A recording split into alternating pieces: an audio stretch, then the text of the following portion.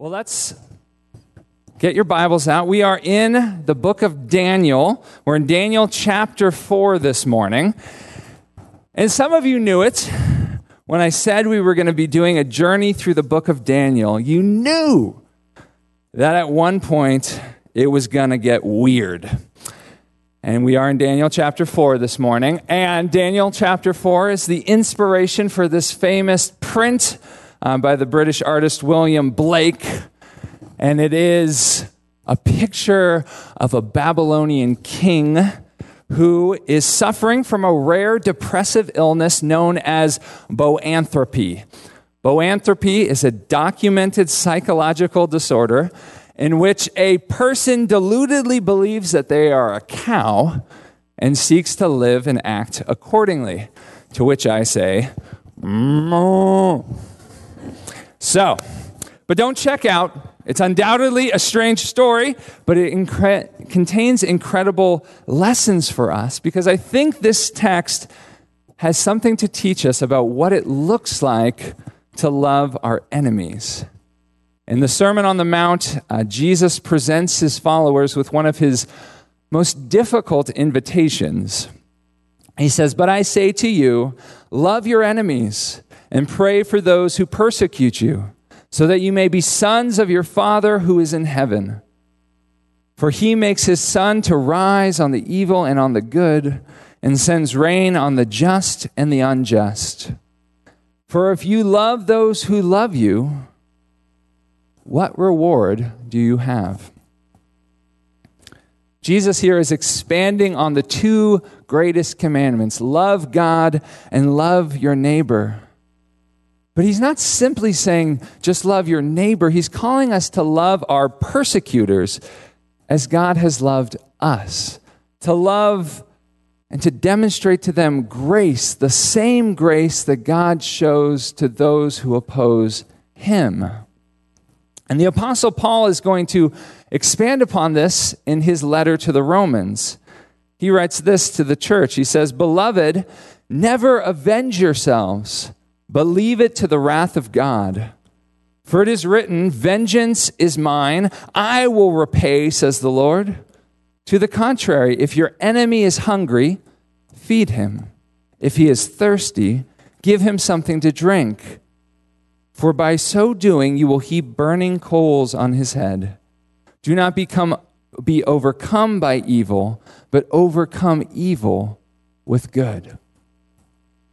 Paul's words there actually locate us back into the narrative of Daniel, because if you remember, Daniel was a prisoner of war. He was an exile living in a foreign land. He was a slave who was compelled to serve those who conquered his nation and wiped his country off the map. And I'm sure he yearned for vengeance, for retribution, for justice. But we've learned that God has sent Daniel to Babylon, to the pagan capital, to be a blessing.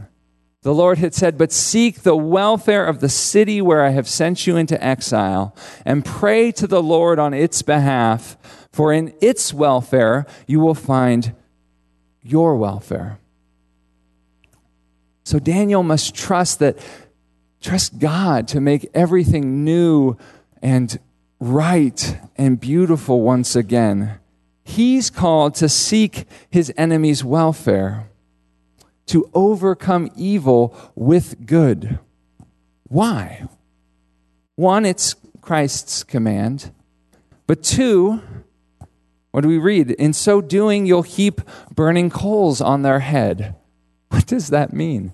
It doesn't sound kind, but it implies that showing someone inexplicable kindness, showing someone God-echoing grace may serve to kindle in someone who is your opponent this burning remorse that might lead them to repentance.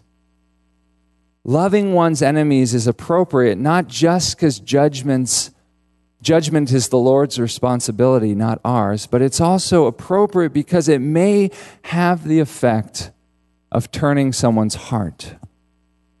call it hopelessly naive, but this is the clear teaching of Jesus. This is his divine wisdom,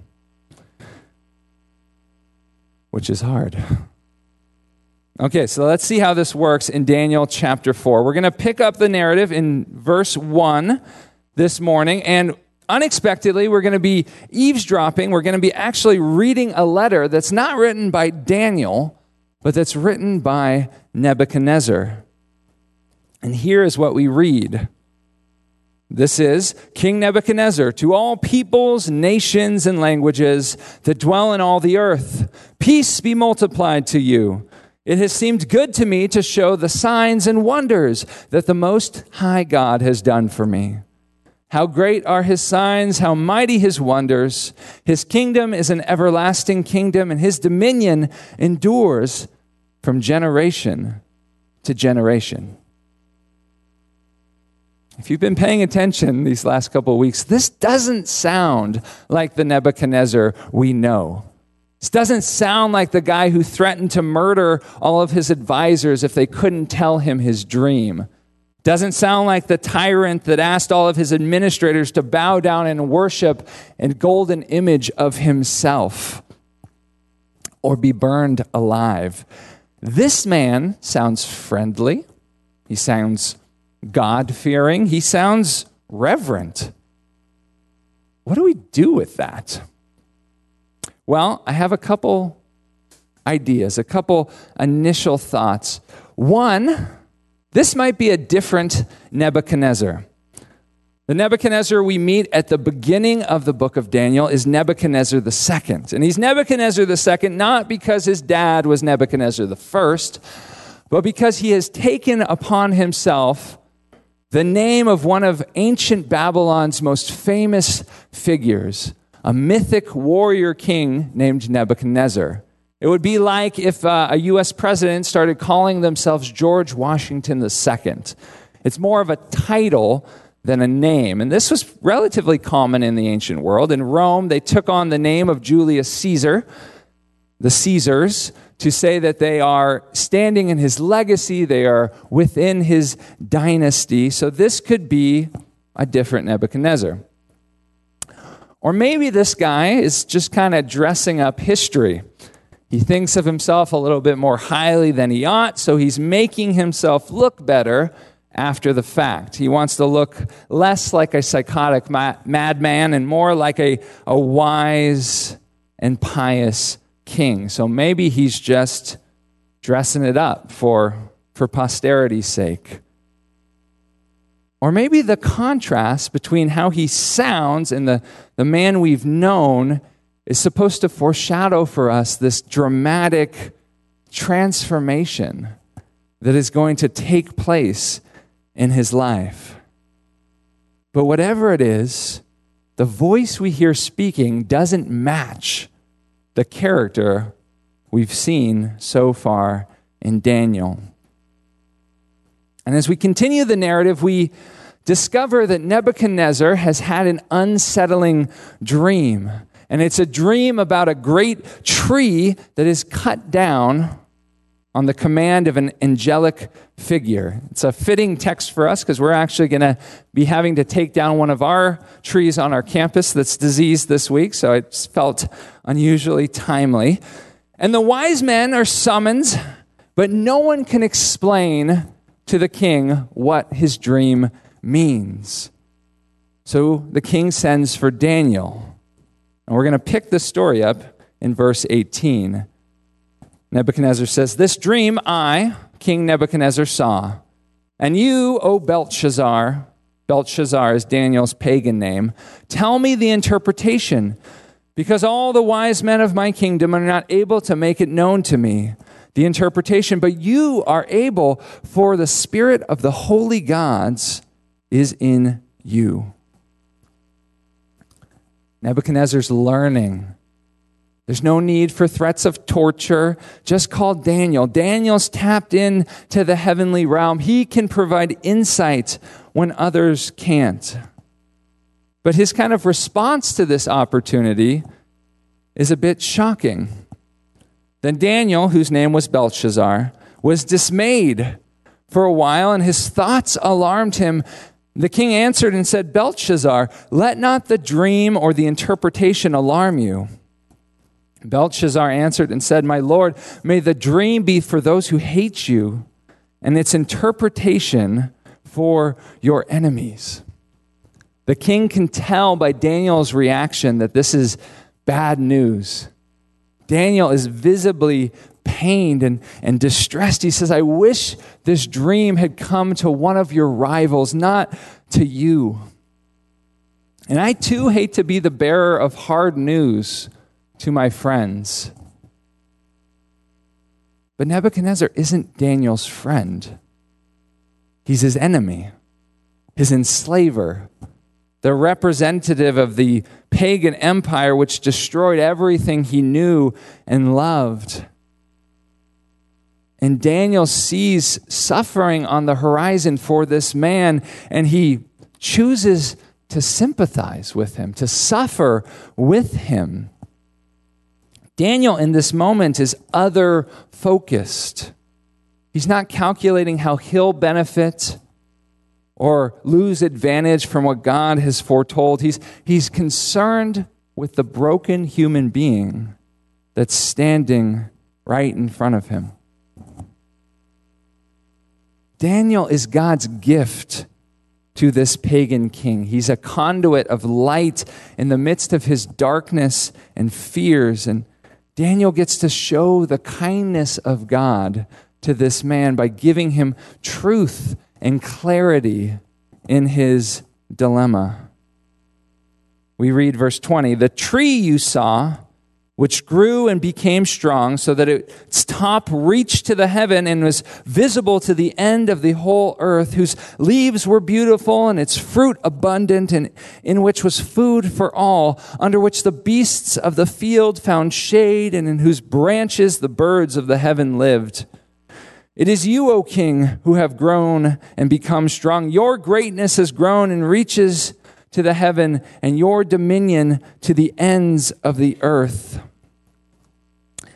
And because the king saw a watcher, a holy one, coming down from heaven and saying, chop down the tree and destroy it, but leave the stump of its roots in the earth, bound with a band of iron and bronze in the tender grass of the field, and let him be wet with the dew of heaven, and let his portion be with the beasts of the field, till 7 periods of time pass over him. Let's try to wrap our minds around that. Nebuchadnezzar dreams of this cosmic tree at the center of the universe. This is kind of a common motif in mythology. It's this tree whose roots go into the earth and are fed by like a subterranean ocean, and the upper branches touch the clouds. It's a world tree. It's something that binds together heaven and earth and the underworld. And we see that all flesh, all of creation finds nourishment and abundance and rest in the shade of this tree. But then we also realize, here's the sociopathic narcissist that we know and love. Because Nebuchadnezzar is thinking of himself as the tree. He is dreaming of himself as the very center of the universe, which is arrogant. But it also explains why this dream of a tree getting chopped down is so disturbing to him. He's not a tree hugger. He identifies with being the tree. And the king sees in his dream something called a watcher pronounce judgment. And I don't want to get too technical, but in ancient Jewish thinking, the watchers were this class of supernatural beings. They're these angels that are part of kind of God's heavenly court, part of his divine council that have responsibility for governing the nations. And ever since the Tower of Babel, when God kind of disinherits the nations and chooses Israel, and these watchers, some of them are faithful stewards. They're trying to utilize their divinely given authority well, but some of them turn demonic. But the long and short of all of that is that this heavenly messenger comes down and says, you know what? Let's get chopping. The tree needs to come down. And there's some interesting little details here. I don't entirely know what to do with the band of iron and bronze that's around the tree. Is that restraint? Is that like putting a handcuff on a tree? Or is it something else? I'm thinking, as we think about our tree that has to come down, the arborist wants to grind down the stump so that nothing of that tree remains. But here, it's almost as if the stump is protected. It's bound so that it will not wholly disintegrate. Because God is not done with the stump. He doesn't want it to disappear. He is seeking to preserve it. Okay, now Daniel gives the interpretation to this dream. He helps explain what it all means in verse 24. He says, "This is the interpretation, O king. It is a decree of the Most High, which has come upon my lord the king, that you shall be driven from among men, and your dwelling shall be with the beasts of the field. You shall be made to eat grass like an ox, and you shall be wet with the dew of heaven, and 7 periods of time shall pass over you, till you know that the Most High rules the kingdom of men, and gives it to whom he will. And as it was commanded to leave the stump of the roots of the tree, your kingdom shall be confirmed for you from the time that you know that heaven rules." So Daniel's saying, you're going to lose your kingdom. You're going to lose your sanity. You're going to be ostracized and driven from polite society. Nebuchadnezzar, you're going to actually turn beastly. You're going to regress to almost this primitive form of humanity. And this is going to be like this for 7 periods of time. What does that mean? In Jewish thought, 7 is the number of completion. Daniel's saying it is going to take as long as it needs to for you to realize that the Most High rules the kingdom of men and gives it to whom he will. But if you repent of your pride, if you acknowledge God's authority, your position will be restored. God needs Nebuchadnezzar to know, hey, buddy, I rule the world, not you.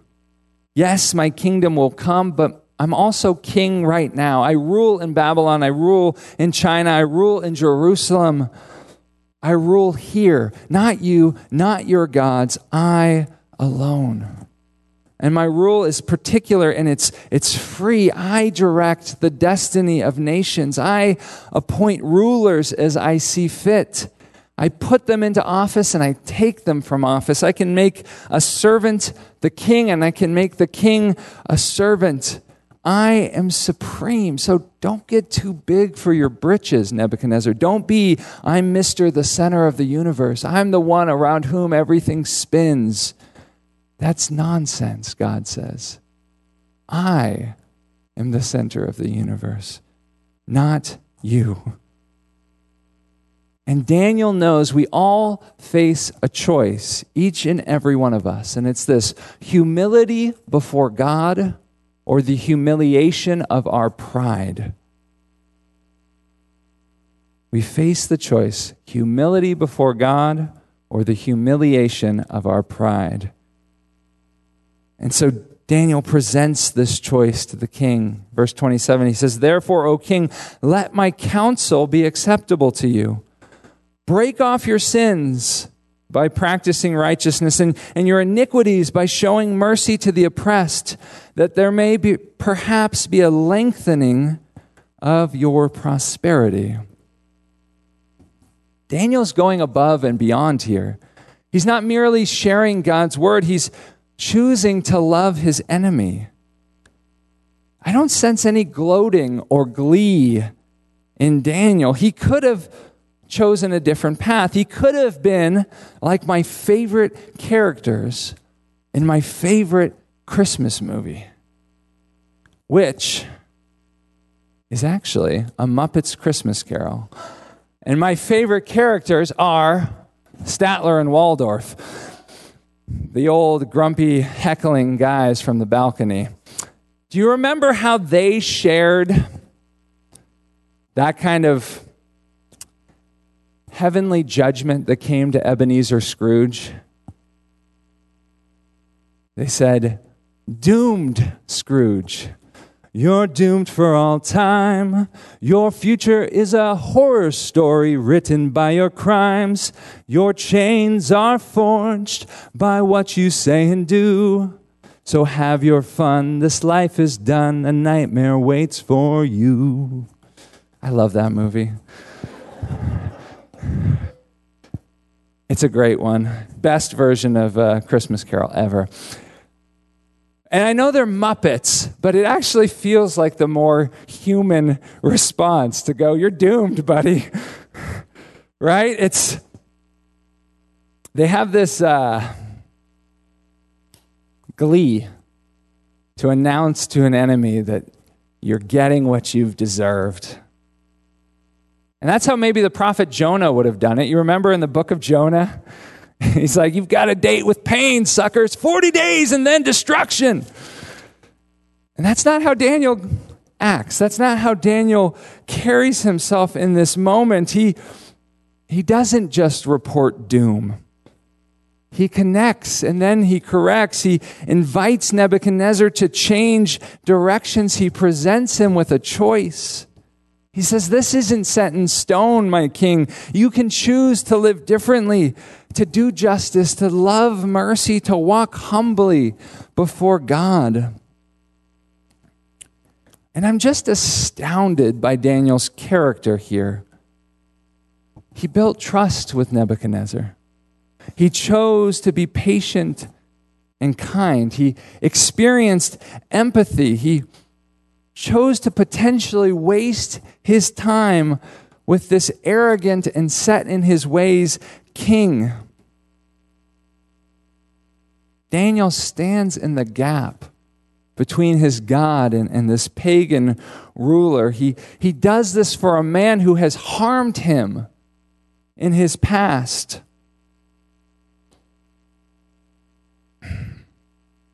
Daniel chooses to display, to be this living enactment of God's power and presence for the king. He says, "Don't you remember the times when my God revealed things that only the Creator could reveal? Don't you remember the time when my God preserved and rescued my friends from your fiery furnace? My God is real." And he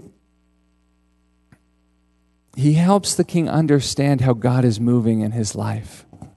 He frames it. He presents this opportunity to choose life, to choose wholeness, to opt for God's best for him and for his kingdom. Daniel loves his enemy by holding on to hope for his ultimate restoration. What a gift to give someone. We can steward hope for their ultimate restoration. No one is too far for Christ's rescue. No one is past the point of repentance. No one is so hopelessly lost that God cannot make them new by his transforming power. Daniel loves his enemy by holding on to hope against everything he's seen so far from this person. He's holding on to hope for his ultimate restoration.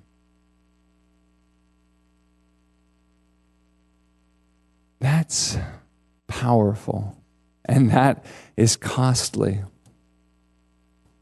So this dream comes, Daniel gives its meaning to the king, and then God gives Nebuchadnezzar a year to process the dream and to make his choice. But this is what we read in verse 28. All this came upon King Nebuchadnezzar, and at the end of 12 months, he was walking on the roof of the royal palace of Babylon, and the king answered and said, "Is this not great Babylon, which I have built by my mighty power as a royal residence and for the glory of my majesty?" He's still the tree at the center of the earth. And he's like, look at me. This is all about me. And while the words were still in the king's mouth, there fell a voice from heaven. "O King Nebuchadnezzar, to you it is spoken. The kingdom has departed from you, and you shall be driven from among men, and your dwelling shall be with the beasts of the field. And you shall be made to eat grass like an ox, and 7 periods of time shall pass over you, until you know that the Most High God rules the kingdom of men, and gives it to whom he will." Immediately the word was fulfilled against Nebuchadnezzar. He was driven from among men and ate grass like an ox, and his body was wet with the dew of heaven, till his hair grew as long as eagle's feathers, and his nails were like bird claws. Whew, that's vivid language, huh? Nebuchadnezzar is transforming before our eyes from a man into this composite figure. Now he's metaphorically part man, part ox, part eagle.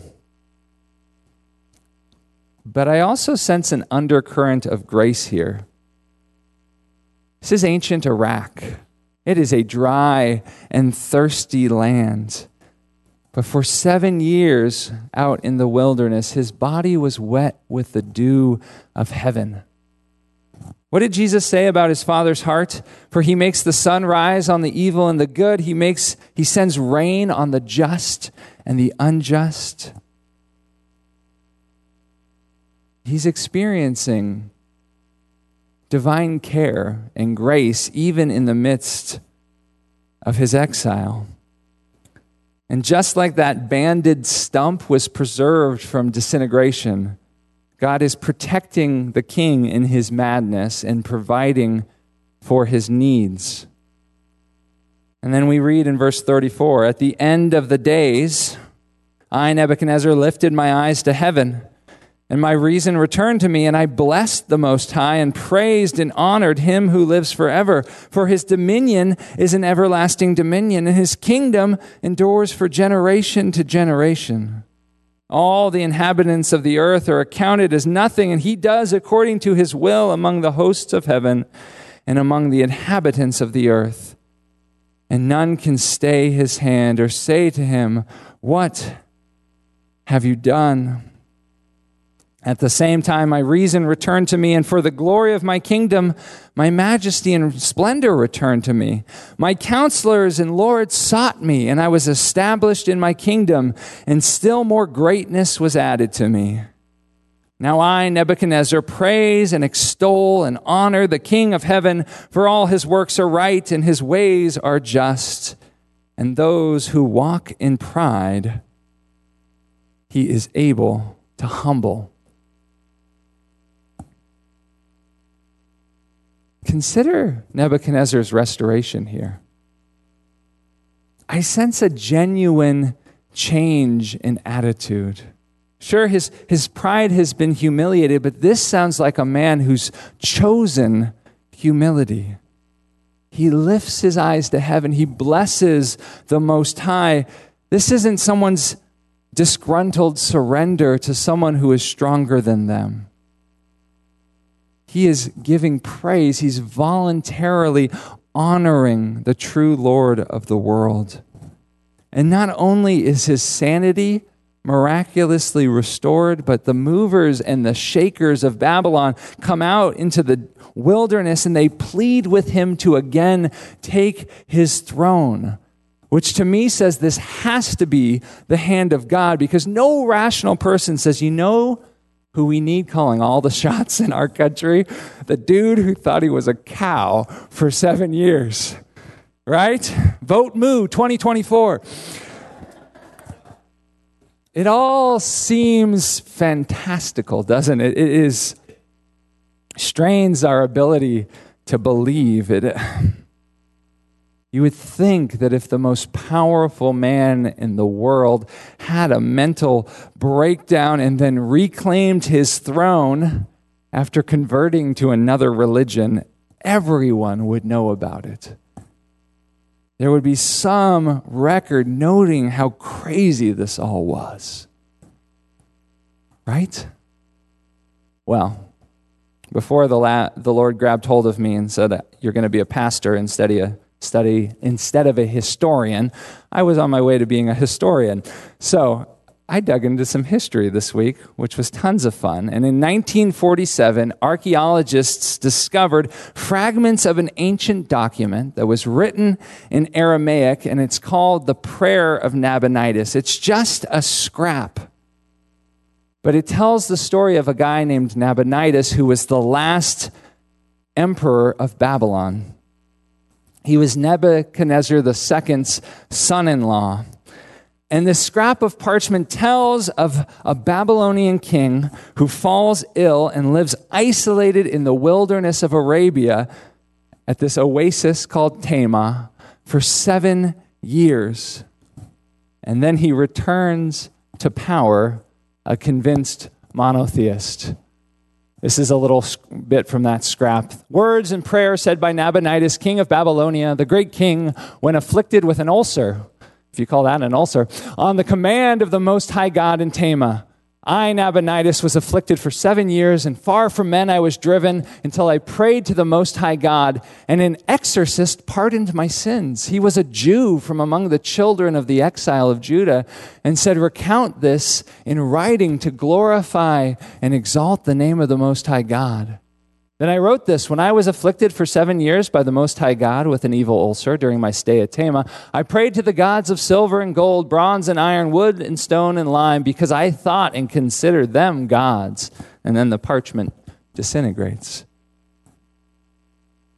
They also in 1879, discovered in the excavation of ancient Babylon this little clay cylinder called the Cyrus cylinder, and it has this document in cuneiform written on it. And that document also talks about this guy named Nabonidus.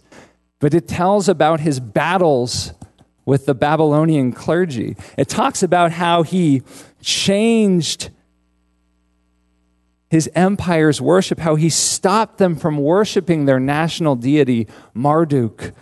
And it says something to the effect of he introduced a counterfeit, improper to them, this unholy display, and they bemoan the fact that their gods were angry because their emperor turned them into the worship of another god, one God who he said truly ruled the world.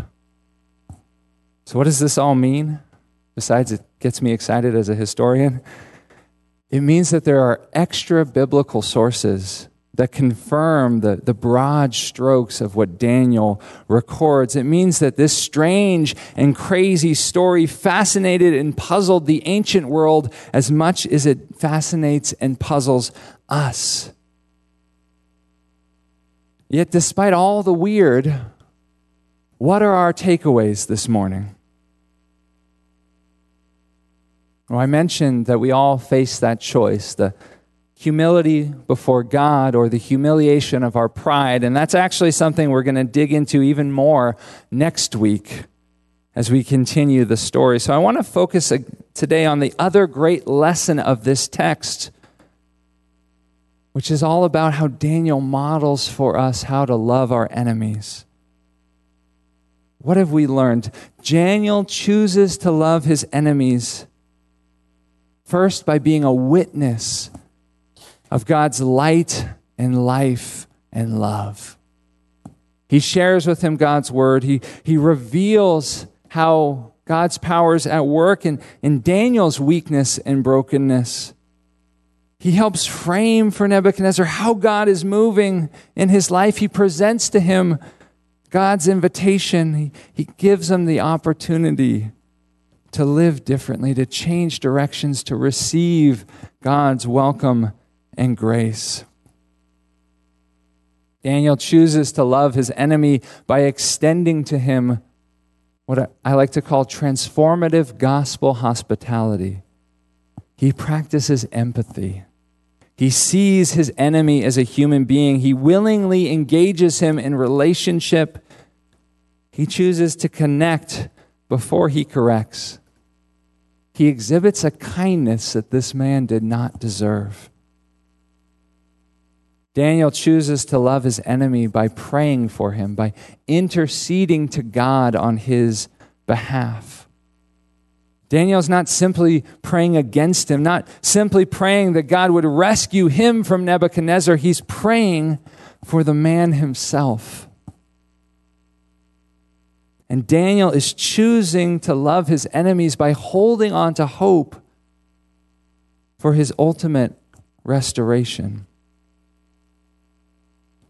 Isn't it amazing that it's Nebuchadnezzar's victim that is the one who's stewarding hope for him? It's not his mom. We expect it to be mom who always hopes. It's his victim.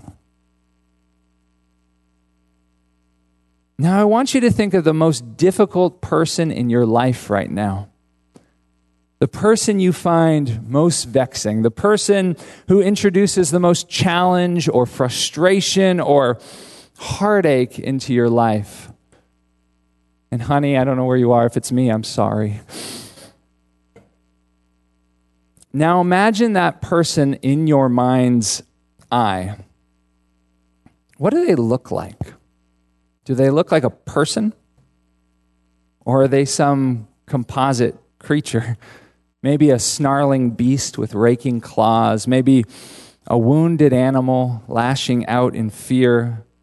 Do you see just a caveman smashing skulls or a crocodile waiting to devour? Yeah, they're figments of our imagination, but sometimes those visions are accurate. They're truer than what we see in a mirror. At times, our ugliness is real. Now, here's a harder assignment. Dream about what that person could be. In your mind, rehumanize that person. Envision what it would look like if they were to experience the fullness of Jesus' love and rescue. Picture them turning from their sin, finding healing for their brokenness, receiving a heart that beats for others, not only for themselves. See the Lord sanding down the rough edges of their personality, of using them to make restitution for the hurt that they have caused. Visualize what it would look like for God to take that kernel of talent or passion or goodness that is in them and cultivate it so that they might be a person of blessing.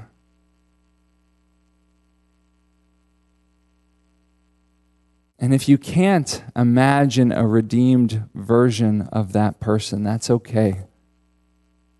Just talk to God about it. Let the Spirit intercede in your weakness.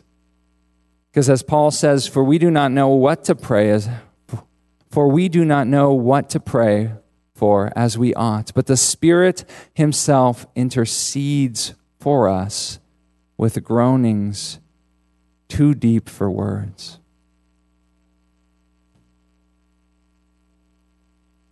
As God's witnesses in disorienting times, God calls us to love our enemies and hold out hope for their ultimate restoration. God invites us to see people as they truly are in their full brokenness and pain, but he also invites us to steward a vision of who they might be by the transforming grace of Jesus. And we cling to that vision because it equips us to love them well in the present. It also equips us to suffer long in the present. And we also cling to that vision because they might not have access to the hope that we have. Did you ever think about that? We might have more hope for their future than they do. Because we know Jesus, the life giver, the one who breaks the power of evil, sin, and death and makes all things new. So sometimes we are stewarding hope on their behalf. And pray for them. Like Daniel, pray for the most difficult person in your life for as long as it takes. Even if they have a long season of beastliness. And like Daniel, be eager to restore, to be ready to receive them, to pardon them, to welcome them home when our hope proves true. Daniel loves his enemy by holding on to hope for his ultimate restoration. Will you commit to pray for the similar sort of restoration and salvation for the most difficult person in your life? If you are, let's start right now.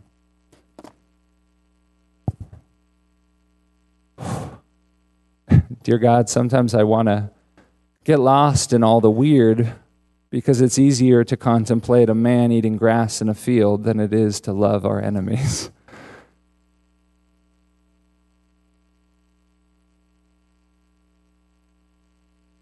Would you help us steward hope for people, even those who hurt us or have wounded us or who have done us wrong in the past?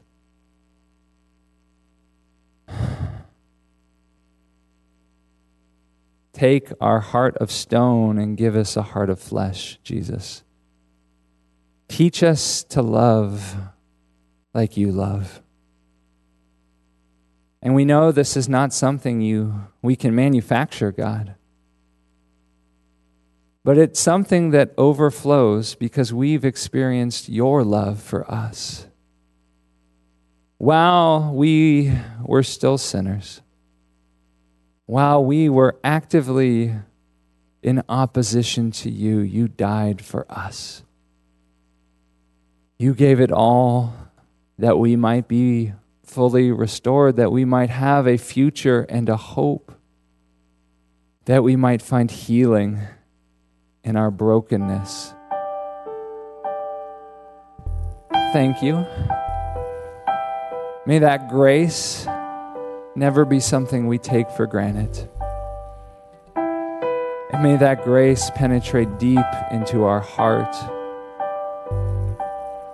and cause it to flow with your love.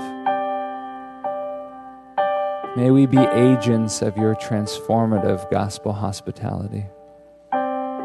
May we labor in prayer for those who are most difficult because you love them. And your love changes everything. In Jesus' name we pray. Amen.